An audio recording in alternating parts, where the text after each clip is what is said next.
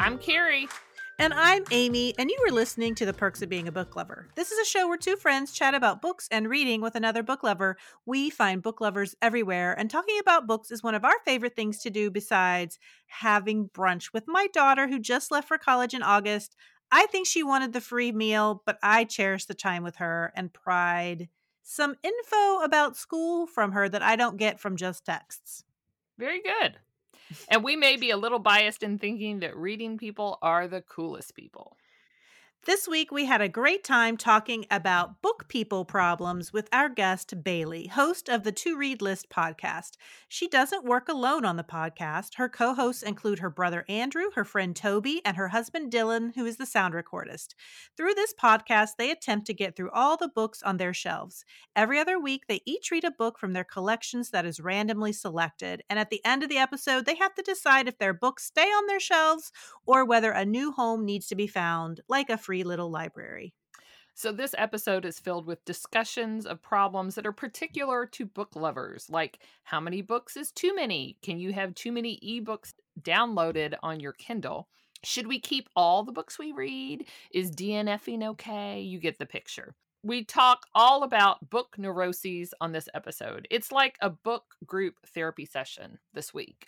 But first, so you and I and three friends from our book club went to see a local production of The Haunting of Hill House.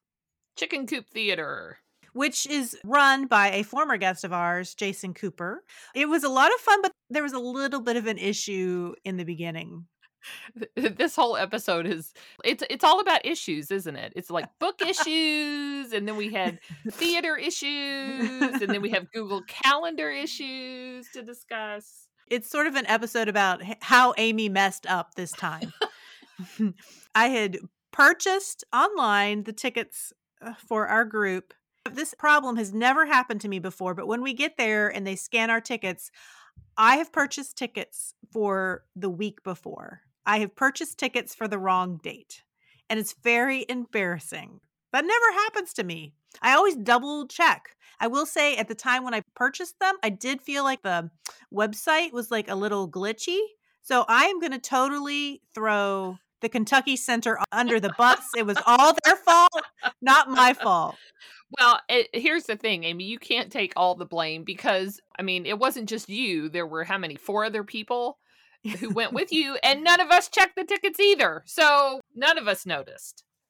Okay. That's how much we trust you. The good news is we were still able to see the show because I don't know if they had some no-shows. I don't know what happened, but there were just enough seats for us. So we were still able to see the show. And I am so glad to be able to see live theater again. Same. Okay. Moving on.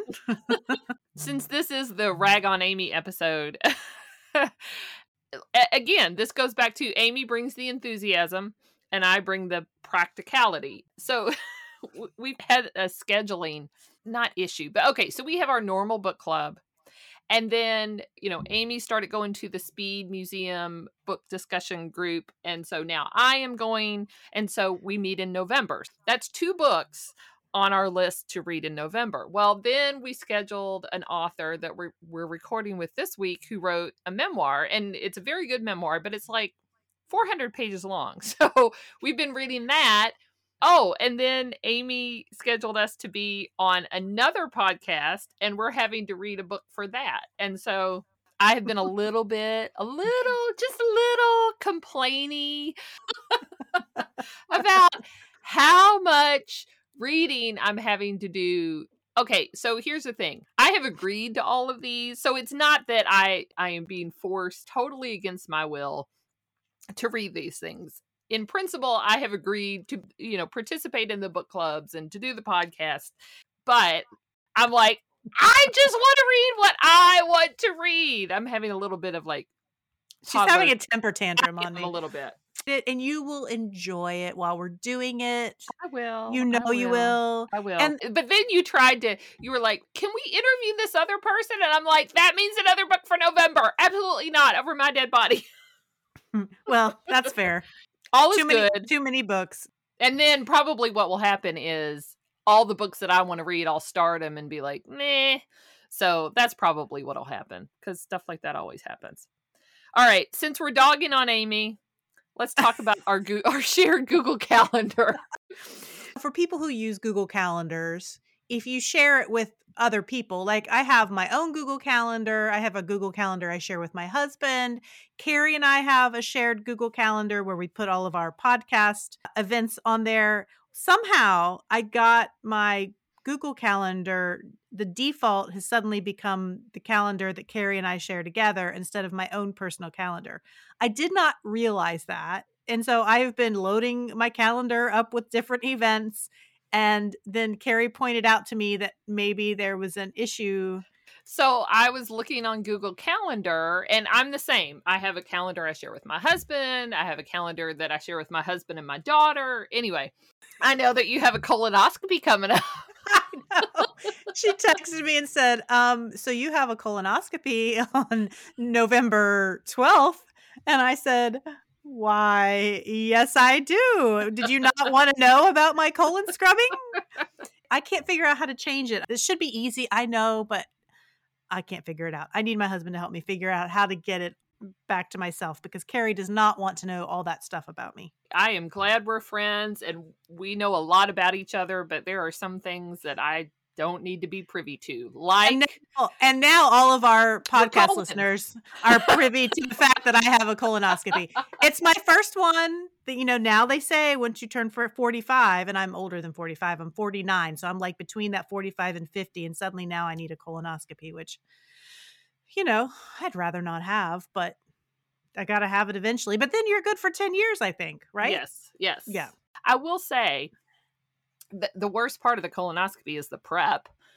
Right. I mean, and then when I had mine done, the nurse did not think I was funny, because they have these protocols of questions they're supposed to ask. And so she said something about, do you ever feel suicidal? And I was like, does last night on the toilet count? Oh, and she didn't think that was funny. She was like, I'm being serious. I'm serious too, because I spent like a really long time on the toilet last night. You never heard that story? No, I never heard that story. That cracks me up. She must have been a really serious nurse, because I would think that would make somebody laugh. But yeah, apparently she was not having my humor. And I was like, well, I mean, it's not awful, but it's just not fun. You basically, you spend the whole day before getting prepped. Yes. It's not fun. And I am not a good patient. Like when I'm having to have a procedure done, I'm a little bit of can you bleep this out? I'm a little bit of a I really am. And so, yeah. So I took that as an opportunity to inject some levity, because I was kind of being a turd, and she wasn't having it. So let's get off the subject of colons and onto the subject of books. And before we start talking to Bailey, I just want to say that as I was editing the episode, the last section, the 3 About Me, I asked Bailey about some places that I could visit in Maine when I went, because we recorded this back in September before I had gone on my Maine trip.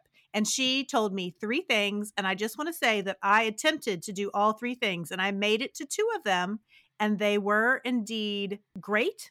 The third one I tried to do, which was a bookstore that she mentions. I was not able to visit that bookstore because it happened to be closed. But I just wanted to let everybody know that I did, in fact, take all of Bailey's advice, and it was good advice. Very good. Let's hear what Bailey has to say. Bailey from the To Read List podcast. Thanks so much for joining us. Thank you so much for having me. I'm so excited. So this is a little bit of a thrill for me. For podcast listeners, when you listen to your favorite podcasts, you feel like you know the people that you're listening to personally. And that's the way I feel about Bailey today, because I have been listening to her podcast for probably a year, maybe more. And I feel like I know Bailey, but I've never met Bailey until just about 10 minutes ago. So Bailey, it is so exciting for me to talk to you. I'm so glad you're with us today. That is awesome. I love to hear that. And I feel the same way about the podcasts I listen to. So it's cool to be on the other side of that. So give us the scoop on you, and what was your reading life like as a kid and a teenager? Well, I'm sure like a lot of guests on your podcast, I was just always a bookworm. There's pictures of me reading when I was a toddler. I would be the kind of kid that would go to the library after school and get a bunch of books and then read them on the bus home and then go to my room and read them when I got home. I had one memory of being a kid and wanting to be playing paper dolls, but also reading The Witch of Blackbird Pond at the same time. So I called my dad and was like, "Can you please read me this book so I can also do the other thing I want to do?" That's awesome. so, so I think it's just always been, a part of me. And, as you grow up and have less time to read, I think it faded out. But now that I'm an adult and have more time, it's just my favorite thing. So did your dad come up and do that? Yes, he did. That's awesome. That's kind of like a precursor to an audiobook. You just needed an audiobook really I playing in the know, I background. know. So tell us about how the podcast that you co-host began. How did it start? What was the goal? Tell us all that. So, how it started was my husband and I had just moved to a new apartment. And in the move, you're carrying all of these boxes of books. And I'm thinking, why do I have over 100 books that I haven't read that are just taking up space in my house? And so, as I was moving, I promised myself that any book I read, I was going to read. And then, as soon as I moved into the new place, I went to a library book sale and bought 10 more books. Of course you did. And I was just like, I need to get this somehow in control. So my first thought was to pick one randomly and then do like a blog about it and write about it. But my husband smartly suggested that it might be good to do a creative project that wasn't reading and writing, which is what my day job was. So we came up with the idea for a podcast, and I asked my brother and my friend Toby, who I know also have similar problems of accumulating books, to join me. And so every week we pick a book at random by choosing a number from a random number generator, which corresponds to the number we have on Goodreads for the book. And then I have to read it no matter what it is. And it's brought me to reading books that I might never have gotten around to otherwise. What did your friend and your brother say when you suggested that you all do a podcast together? They were excited. The first thing they said was, "I don't want to edit it." And I said, "Okay, I'll do all of that. All you have to do is be a guest." As we've gone on, now we're in our second year. We share the work equally now, but at first it took a little convincing. But my brother has always had, a Goodreads goal for the year, and it was something like 20 books, and he just never hit it. So this was his way of really motivating himself to read. And then Toby, my other co-host, he has more of an amorphous list in his head of books he wants to read. They aren't physical books. They're just theoretical list, I guess you would call it. And he just reads all the time voraciously. So I knew he would be interested, and they were excited. And it went well from there. And the premise of your podcast, it connects to what we enjoy about books on our podcast is that you can read a book and enjoy it, and you can write about it and enjoy the writing of it, but talking about it with other people helps you understand the book on a level that you maybe are not going to get all on your own. And Amy and I are also in a book club, and there will be books that people come to the book club saying they hate it or they love it or they have whatever feelings they have, and then other people bring up things and they're like, oh, okay, well, that makes me feel a little bit differently about the book. So that whole sharing is kind of like the cherry on top, I think. Absolutely, yeah. It's great to talk about it, get different perspectives, and it's especially fun when one of us really loved the book and one of us really hated the book, and it's fun to debate. So one of the questions that I was going to ask you, which you kind of answered, but I sort of want to talk about a little bit more because I've had similar issues. One of the things I was wondering is there a problem with having a too long to be read list? Or is the problem with having too many unread books in the house? Because I could see that both, depending on the person, could be problematic. So do you feel like your problem specifically was you were having to carry these books? But do you have feelings about, can a to be read list be endless, like go on for infinity? I think so. I don't really have a problem with the list itself. I think it's the physical books. And it's more like, I don't know, maybe just like a waste thing where it feels like I have bought this book. I bought it intending to read it right away, and then it just sits there for 10 years. And that feels different than like abstractly saying someday I want to read Infinite Jest. It feels different to have it staring at me every day, especially as my list has gotten out of control. And once I put them all together, they take up maybe a third of my shelf, which is insane. So I think to me, it's more about the physical books, and that I can make a list of any dream books I want to read. But to me, it's about sort of holding myself accountable to the books I buy. I used to keep every book that I'd read. If I took the time to read it, then it had a spot on my bookshelves. And then I don't know. I think it maybe Marie Kondo, or I don't know. Like, I guess I kind of got into, do I love this? Like, does it spark joy? And there are some books I keep because I teach them. And so even if I'm not using them right this second, a year from now or 2 years from now, I'm going to use them. So I got rid of a ton of books that I had read, but that there's no huge compelling reason. And then I was like, I'm not going to buy anything new. But then the problem with that for me was that then I would be, okay, what am I going to read now? And I had nothing on my shelf. And I went to Amy's and she was like, oh yeah, I've got all these books that if I'm in a certain mood for something, I can just go pick it up. And so now I'm sort of like, okay, I need to have at least some books. It's a very fine line to kind of straddle between, having enough books that if you need a book, you have a good enough selection of books to pick from, but also not having so many books that they're taking up all your space. Yeah, absolutely. I totally understand that. And that's why part of our podcast is we decide whether or not after we finish the book, we're going to keep it.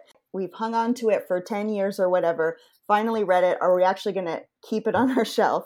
It's a hard question to answer. It's why do I keep a book? Why do I, donate a book? But I had the same thing where there are books that I read that maybe I didn't even enjoy that I still had. And I thought, why am I keeping this? I wouldn't even recommend this to a friend.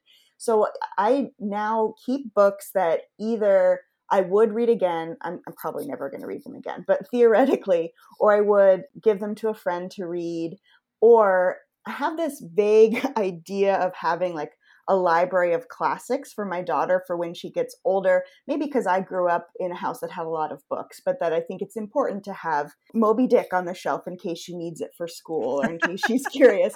She probably or will there's never. A really big spider. Exactly. In case she's really curious about whaling ships. I don't know. But anyway, that's another reason why I keep it. But if it's a book like more modern books that I've read and didn't like, I can then finally give them away. So yeah, that's definitely something I consider. I was like you, Carrie, for a long time. This was very soon after I graduated college with an English degree, and I thought I had to keep every single book I ever read. And then, you move a few times and you realize that's not really practical. But the house I'm in now, I've been in for years.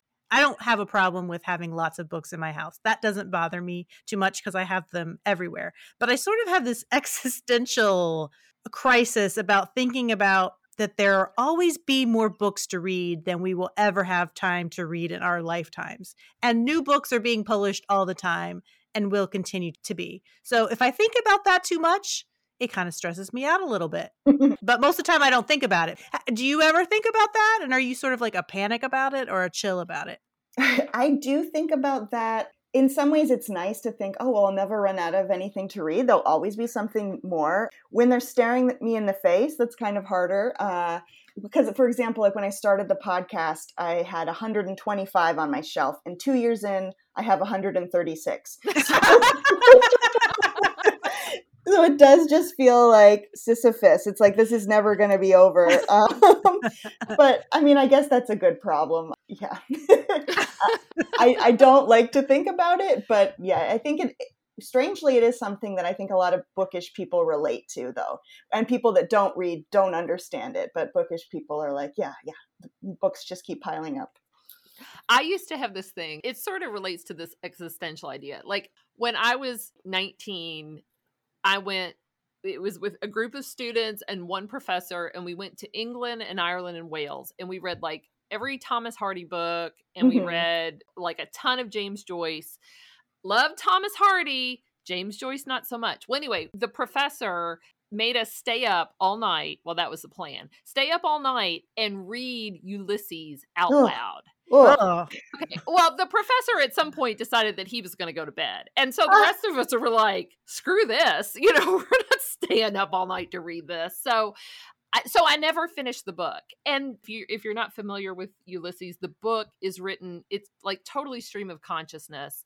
I had no idea what was going on. And so for a long time, I kept the book. Maybe if I ever am bedridden and I have nothing else to do, then I'll pick up this book and I'll read it. And then at some point, I went, if I ever get to the point where I'm bedridden and I'm like terminally ill, why would I want to, in my last moments or my last months, why would I want to read this book? That is so stupid.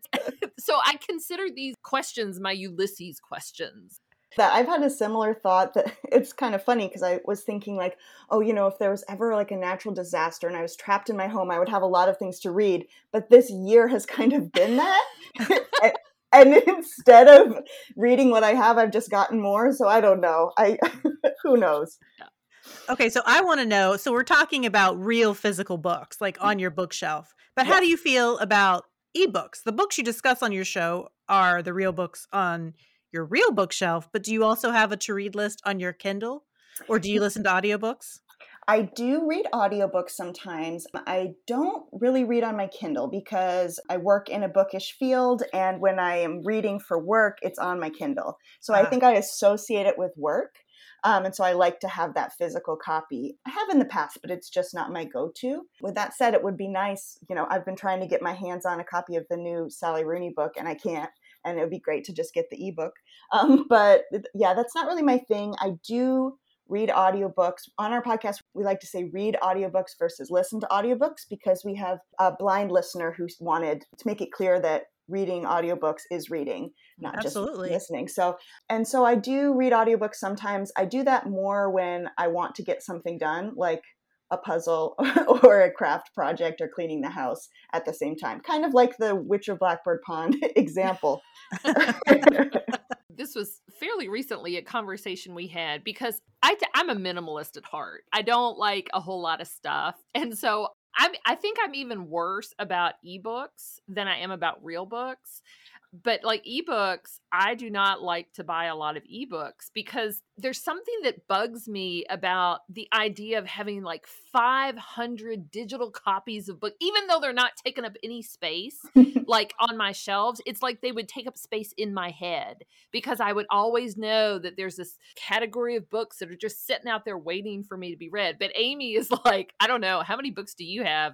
Well, kind of backed off. I went a little crazy over the pandemic. I used to never read ebooks. I didn't like reading them. And then over the pandemic, our library was closed for a while. Now, obviously I don't know how many books I have on my shelf. I probably have 200 or more books, actual books on my bookshelf. But for some reason, I needed an ebook or I needed a book from the library. I don't know. But I started seeing these deals on ebooks. I would download one a day. It was like a little phase I went through. I'm over it now, but I have a lot of books on my e-reader and it would drive Carrie nuts. But they're nice. They're there. If I need sometimes I forget what's on there though, because they're not staring you in the face like a real book is. Yeah, I think we all went through something with the pandemic where it's like we have to get it through it in whatever way we can. Yeah, I bought a lot of books and I bought a lot of embroidery floss and puzzles or whatever I needed to do to make myself feel better. So I can definitely relate to that. I think I just don't like looking at the screen. It gives me a headache a little bit. Yeah, I agree with that. I had to get special glasses, I realized. Ooh, Yeah, should do the that. blue light glasses, because I was getting headaches a lot. And so that did help. But Good tip. I was looking through your podcast. I was listening to the one about Wuthering Heights because I'm teaching Wuthering Heights this year to my high schoolers. So I'm going to assign them to listen to that podcast episode. But I was looking through some of your episodes and I noticed that you have several about books that I was not able to finish, like Blood Meridian by Cormac McCarthy and Jonathan Strange and Mr. Norrell by Susanna Clark.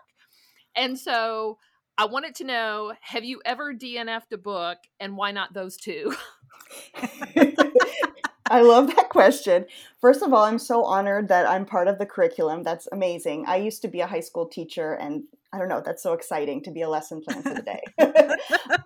Have I ever DNF'd? I have, But books that I've DNF'd that I still intend to read are now part of my list for the podcast.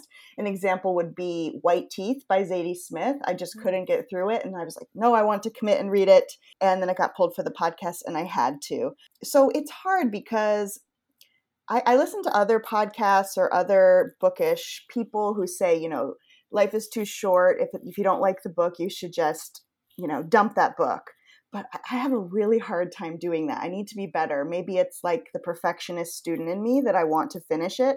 But usually by the time I get to the end, I haven't gained much except actually finishing it. The examples that you gave, I actually really liked Jonathan Strange and Mr. Norrell. It took me a while to start it, but then once I started it, I was into it. Blood Meridian, were it not for the podcast, I think I would have tossed that one. And in order to get through it, I had to read the audiobook and be doing a puzzle that I really loved. And then I did have that thought of like, what's the point? Why am I reading it? In this case, I thought that this is for the listeners, for me to explain to the listeners of the podcast, is it worth getting through it? So I don't know, as a listener of the podcast, how would you feel if I came back and said, like, I decided not to finish this one? Yeah, that's a good question. I don't know, because I struggle. I have a hard time DNFing books too. I read half of Jonathan Strange, Mm-hmm. and I was like, okay, what I'll do is just when I can't sleep, I'll read it, because I'll read other stuff, and then if I have a night where I just cannot fall asleep, I'll just pick this up and start reading. And I guess the thing is, like, just because a book is something that I can't finish doesn't mean that somebody else may not. And I guess that's part of it. Sometimes I feel like if I DNF it, it's like I'm making this big judgment about a book, but that's just me, and that could be whatever funk I'm in, or it's just not for me. Right. And probably if I was listening to a podcast and the person I was listening to said they DNF'd it, I probably wouldn't even try it. Right. Mm-hmm. Yeah. And I don't want to turn people off too. Exactly. That's right. I don't know if this has ever happened to you, but I did have one magical time where I had DNF'd the book, The Amazing Adventures of Cavalier and Clay by Michael Chabon. Mm-hmm. And then I picked it up again a few years later and loved it. So that one magical time made it in my head, like, maybe this time you're going to really like 100 Years of Solitude. I have 100 pages to go. I've had it for like the past 10 years. So I don't know. We'll see. But other people really love it. So it feels like I should give it a shot. I'm one of those people, if I get halfway through, I have a trouble DNFing. But if I just read a chapter or two, or, let's say like 50 pages. If I go 50 pages and it's just not appealing to me, I feel like I can drop it and I don't feel like I have gotten that far into it. And I'm able to do that. You know what I'm thinking? This whole time we're talking about books. Man, book people have some weird rules that we make up for ourselves. And like, it's just funny to me. It's like, it's just reading a book. But for myself, I'm like, I have to do this. And I know a little bit so crazy. Weird. One of the things that I appreciate about your podcast is that you all are very honest with your reviews. And I feel like some book podcasts or some book blogs, things like that, it's not that they're not honest, but they don't want to offend a writer, which I understand why. Or they maybe just won't mention a book at all if they didn't like it. A writer has spent lots of time, many years writing whatever it is that they've written. And it's sometimes you don't want to squash their dream. Mm-hmm. But like you were saying, Carrie, like not every book is for every person. But with your podcast, you have to read the book and then you have to say what you thought about it and whether that's good or bad, but you give reasons why. And so I'm just wondering if you ever struggle with that issue. Yes, that's a great question. It's something, honestly, I didn't really think about. From the beginning, I wanted to be honest. And then one day we posted a review for the book Sadie by Courtney Summers. And she responded. I think we tagged her on Instagram and the author responded. Luckily, we had given her 4 out of 5 stars. And she said something like, oh, same as you gave Anna Karenina. I'll take that. And I was like, oh. But in that moment, I thought, oh my gosh, authors could actually see this. So that did affect the way I thought about it. Well, I try not to dig too deep and be too mean to living authors. But, if it's like, what was that book that my brother hated? He hated Robinson Crusoe. I think it's okay. I think that author won't mind from his grave if we trash that book. But, it is funny because maybe it's a gender thing too, because I feel less impetus to be mean. And I think my male co-hosts are more likely to be honest and just be like, I hated that book. But yeah, we try to at least say something good about the book. And theoretically, if it's on our shelves, there's something good about it. But yeah, it does make you think, like, what is my goal in trashing this book? One of the things that Amy and I have discussed sometimes is I think it's an editorial thing where a story might be good and it could have been better, but it's kind of like we feel like there's a certain responsibility of the editorial to help guide or to catch things. And so I think about that and I'm like, well, if it got through editorial, is that the author's fault? You know what I mean? Because sometimes there are things and I'm like, "Ooh, I would have directed them in a different way or to clean this up or whatever." And so I can't help but think of that, right? That maybe there's something that the author would have changed, would have improved on, but they weren't directed in that way. Yeah, that's interesting. It makes me think that sometimes when I'm reading an author, their first book, I think, is much better than like 10th book. I think once they're an established author, sometimes the editor kind of just lets them do whatever they want. And sometimes it's better to, be guided by your editor a little bit. So I can understand what you're saying. So you mentioned that your co-hosts are male and the fact that you maybe don't feel as comfortable giving an honest review as they might. So are there other things where you feel like there's a difference with how you react or you look at things as a female reader versus how they look at things as male readers? I think the biggest thing is that I'm having a hard time articulating to my co-host Toby like what a YA novel is. Like he wouldn't consider like Catcher in the Rye a YA novel, but to me it definitely is.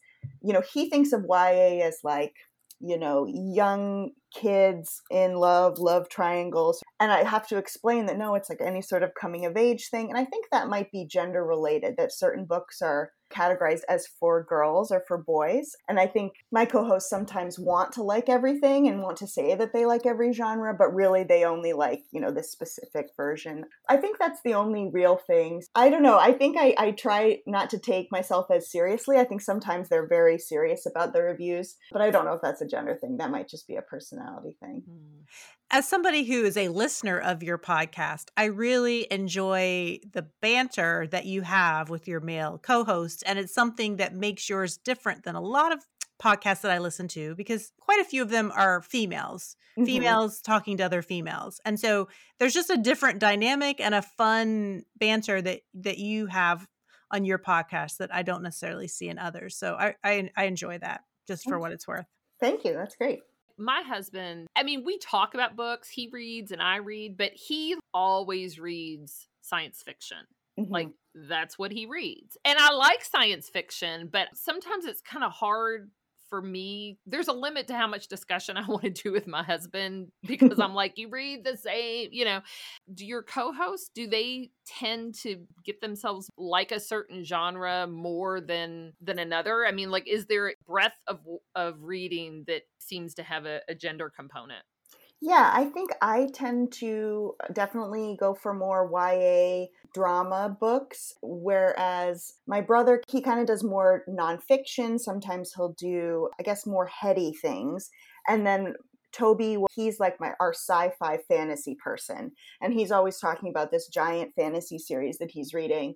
And that's not necessarily for me, but I like that we can each bring our own genres. And I think our listeners sometimes identify with one of us and think like, oh, I'm more of a Toby. I really like, the Wheel of Time or whatever, or I really want to talk about John Green. I'm more of a Bailey, so I think it's good to have a mix. So you work in a bookish field professionally. Does reading for fun and reading for work ever feel like too much?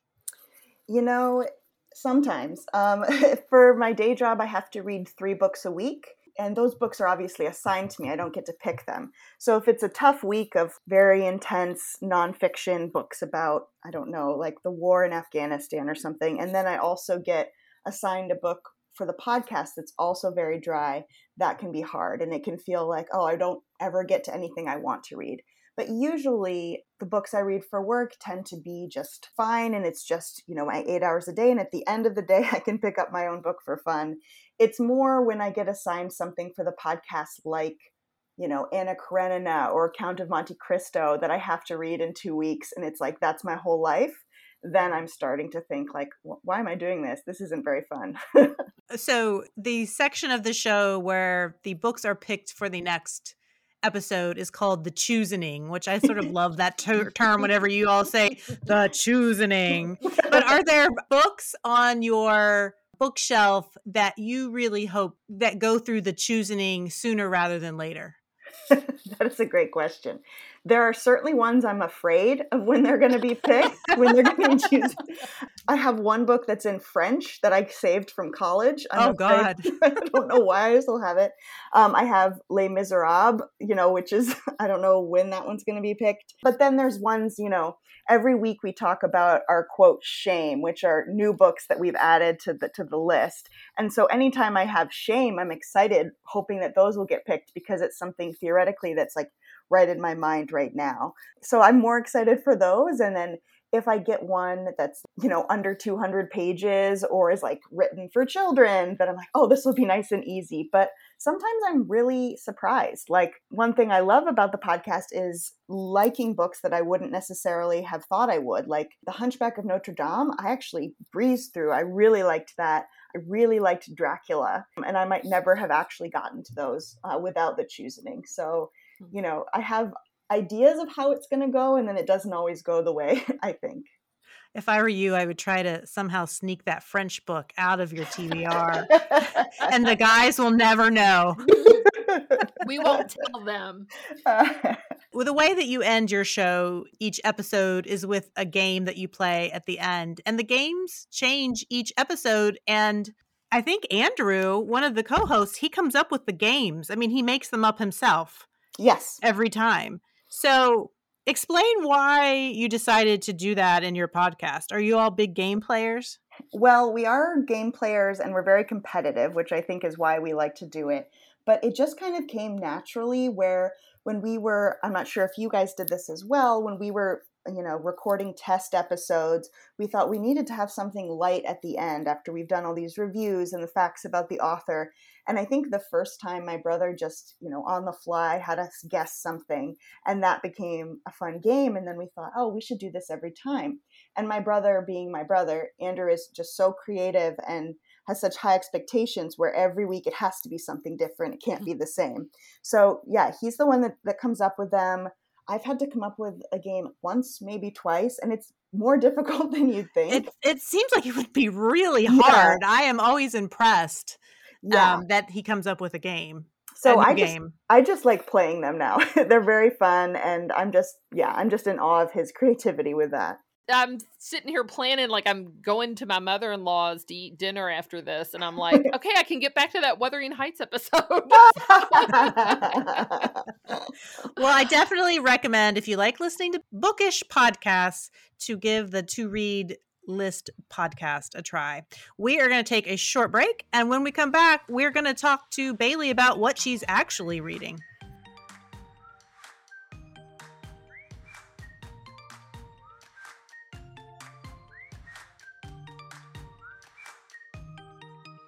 We are back with Bailey and with Carrie. And Carrie, you said in our last episode that you have a pile of books that is taller than your nightstand, sitting beside your nightstand.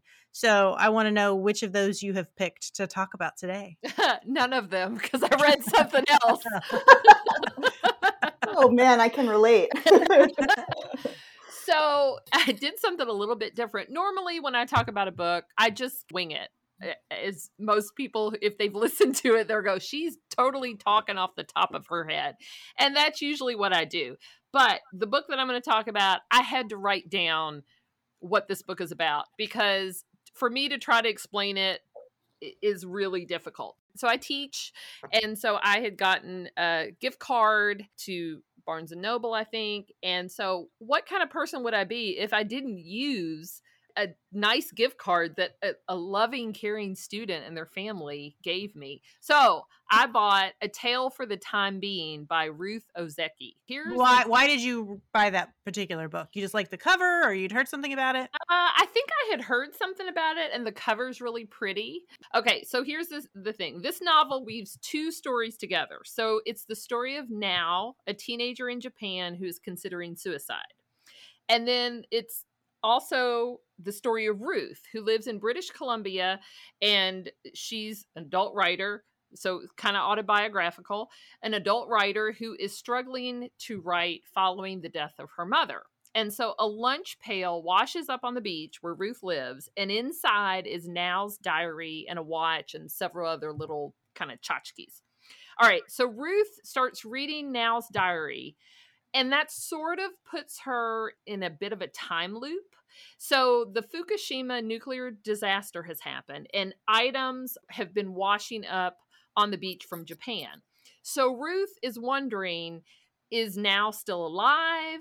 And was getting the lunchbox, was that an intentional act? So did Now deliberately put the diary and watch in the lunch pail and then put those into the ocean like a message in a bottle? Or was it accidental? And then she goes on, she's wondering, is Now still alive? Is Now's father still alive?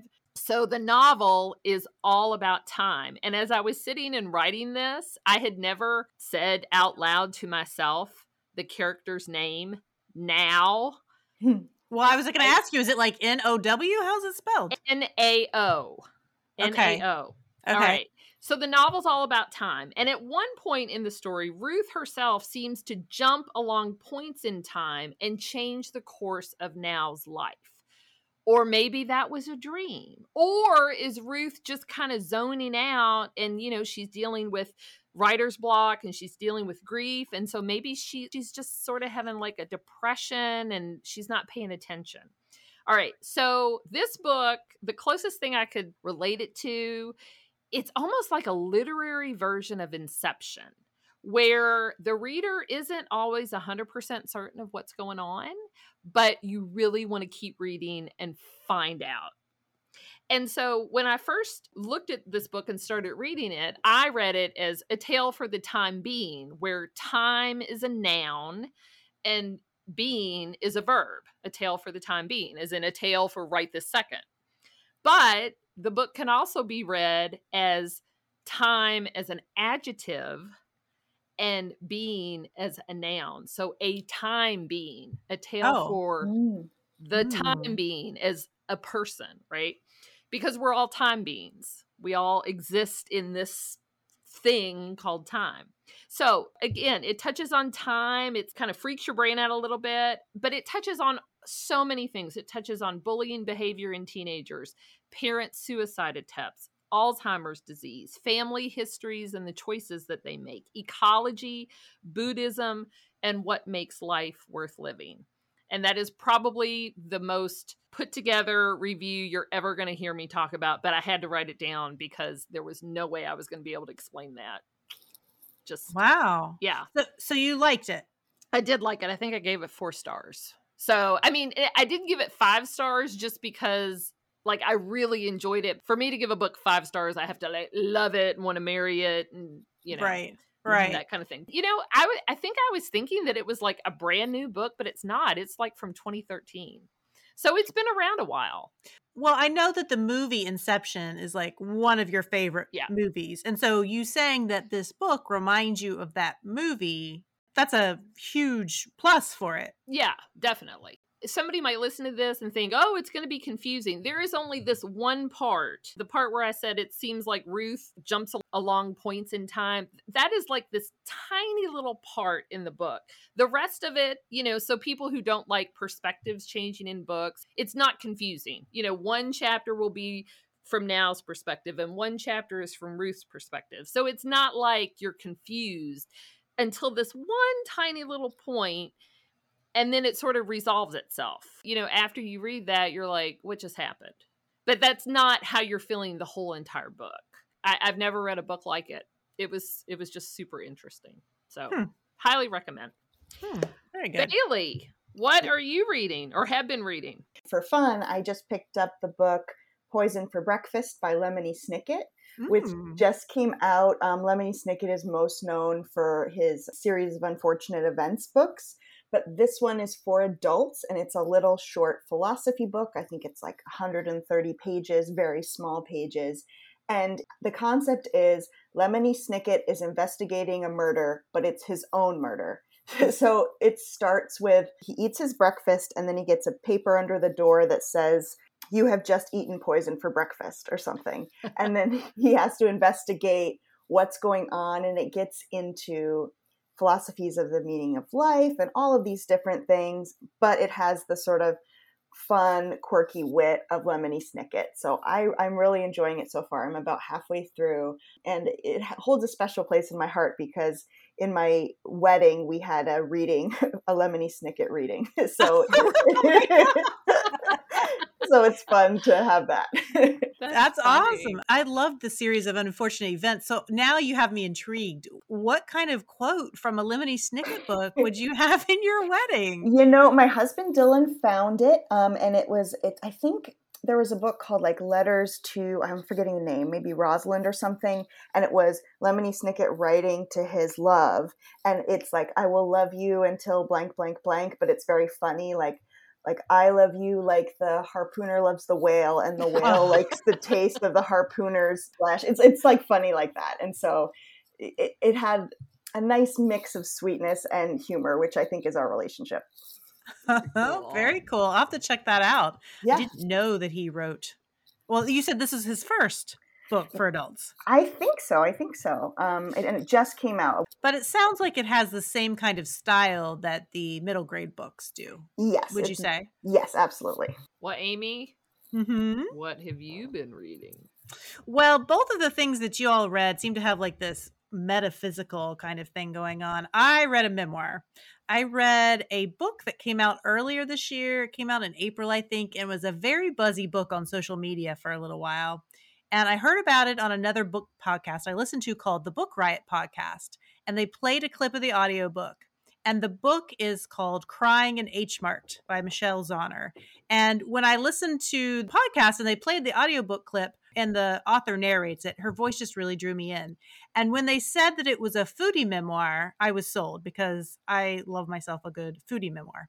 So the title refers to H Mart, which is an actual Asian food market chain of stores that are found outside larger cities in the US.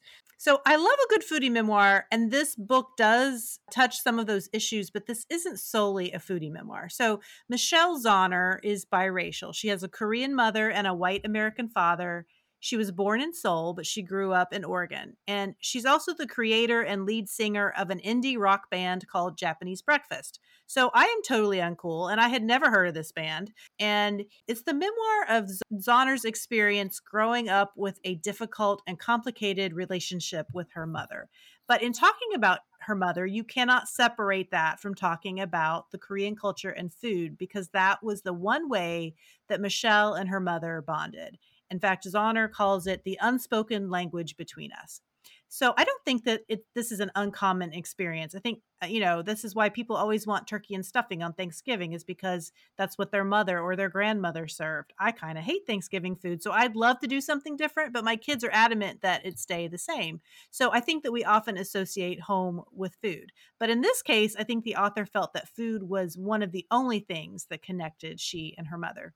So when Michelle was just a few years out of college, her mother was diagnosed with stage 4 cancer. And she decided to go home and help take care of her mother. And this is a period of time in Michelle's life where she felt like she and her mother were finally beginning to find a way back to one another after Michelle's turbulent teen and young adult years. But what you realize as you're reading this book is that the child taking care of their mother is kind of a complicated emotional thing, or at least for this family. Michelle wants to do things for her mother, like cook Korean food for her mother that her mother used to cook for her. And it's a role reversal. But her mother has a hard time allowing her daughter to take care of her in that way, because her instinct is to always to protect her or to provide for her. And her mother's more willing to let an older Asian friend come to the house and take care of her.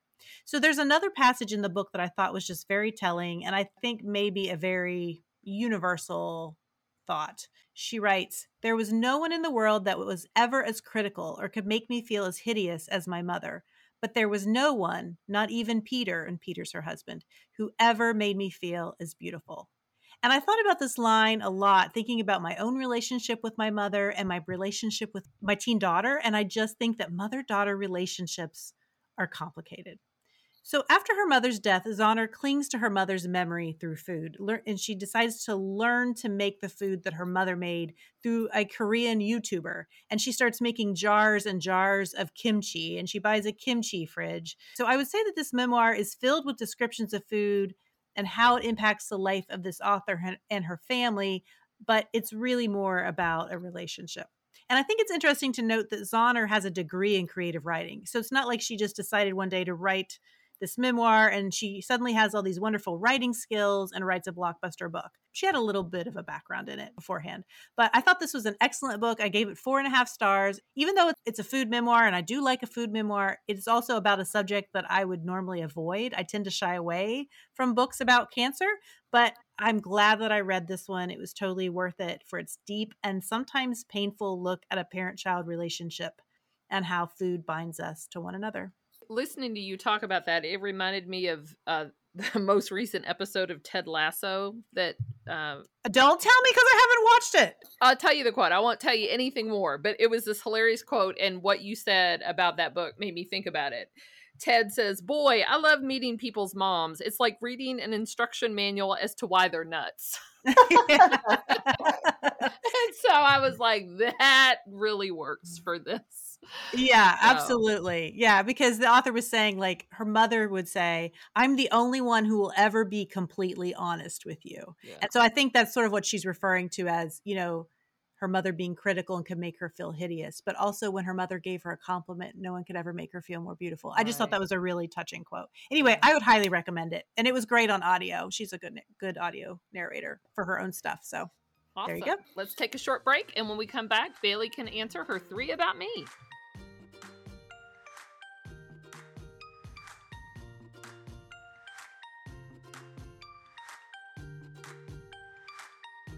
We are back with Bailey. Bailey, you ready for your questions? I'm ready. All right. Question number 1. You've got an adorable toddler-age daughter. So what is one of the books you've discovered with her that you love? Well, it's been really fun to read books that my husband loved growing up that I had never read. And one of them, I'm sure everybody in the world knows it, but is The Monster at the End of This Book. I love that book. Starring Grover. And it's very Yes. funny because it's, you know, as you're reading it, it's like, don't turn the page, there's going to be a monster. And my daughter immediately gets it and is just turning the pages as fast as she can. And that's been really fun. So I think that's the first one that comes to mind. You know, that book, I had that book and read it to all of my children. I was not familiar with it from my own childhood. I don't know why. We just never had that book, but my husband had it when he was a kid and he introduced it to my kids. Yeah, Similar same. thing. Yeah. But I love that book so much. It's just so clever. Yeah. Okay, question number 2. You post some amazing puzzles on your podcast Instagram page. And you talk about it on your podcast a little bit, that you were a bit of a puzzle nut.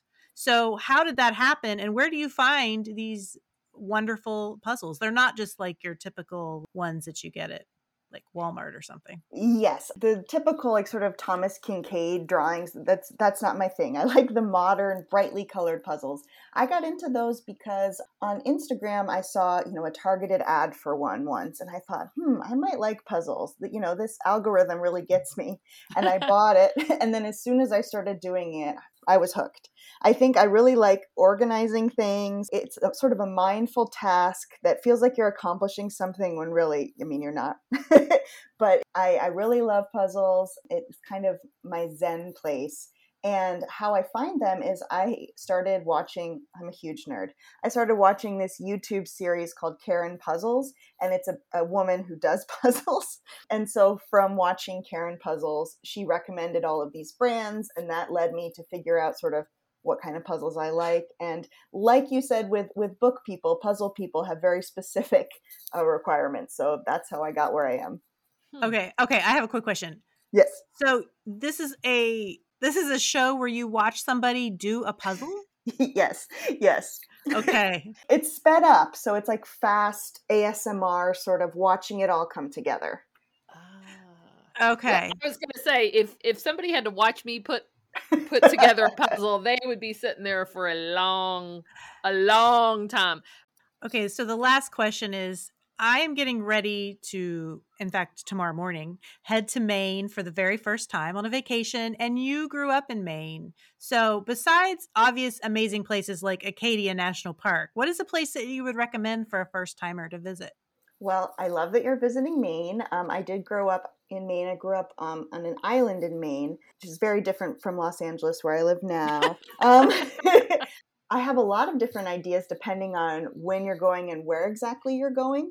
But something that comes to mind is if you're going to go to Portland, everybody visits Portland Headlight, which is this big lighthouse. But right next door, you can walk to it, is a park called Fort Williams Park.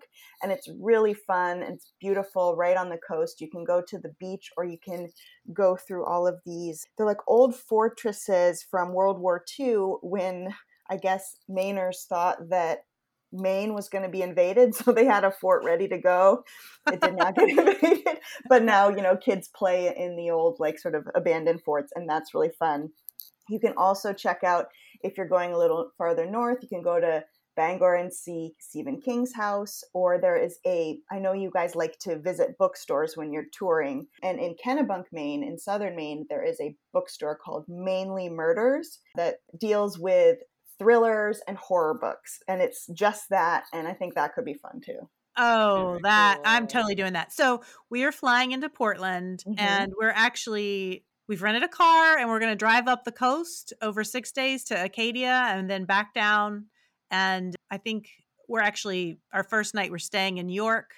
Mhm. And so we're going to go right through Kennebunkport. So I'm going to stop and go to that bookstore, and I'm Great. very excited. But I have to ask you about growing up on an island off Yes. of Maine. So like, was it off of Portland or farther north?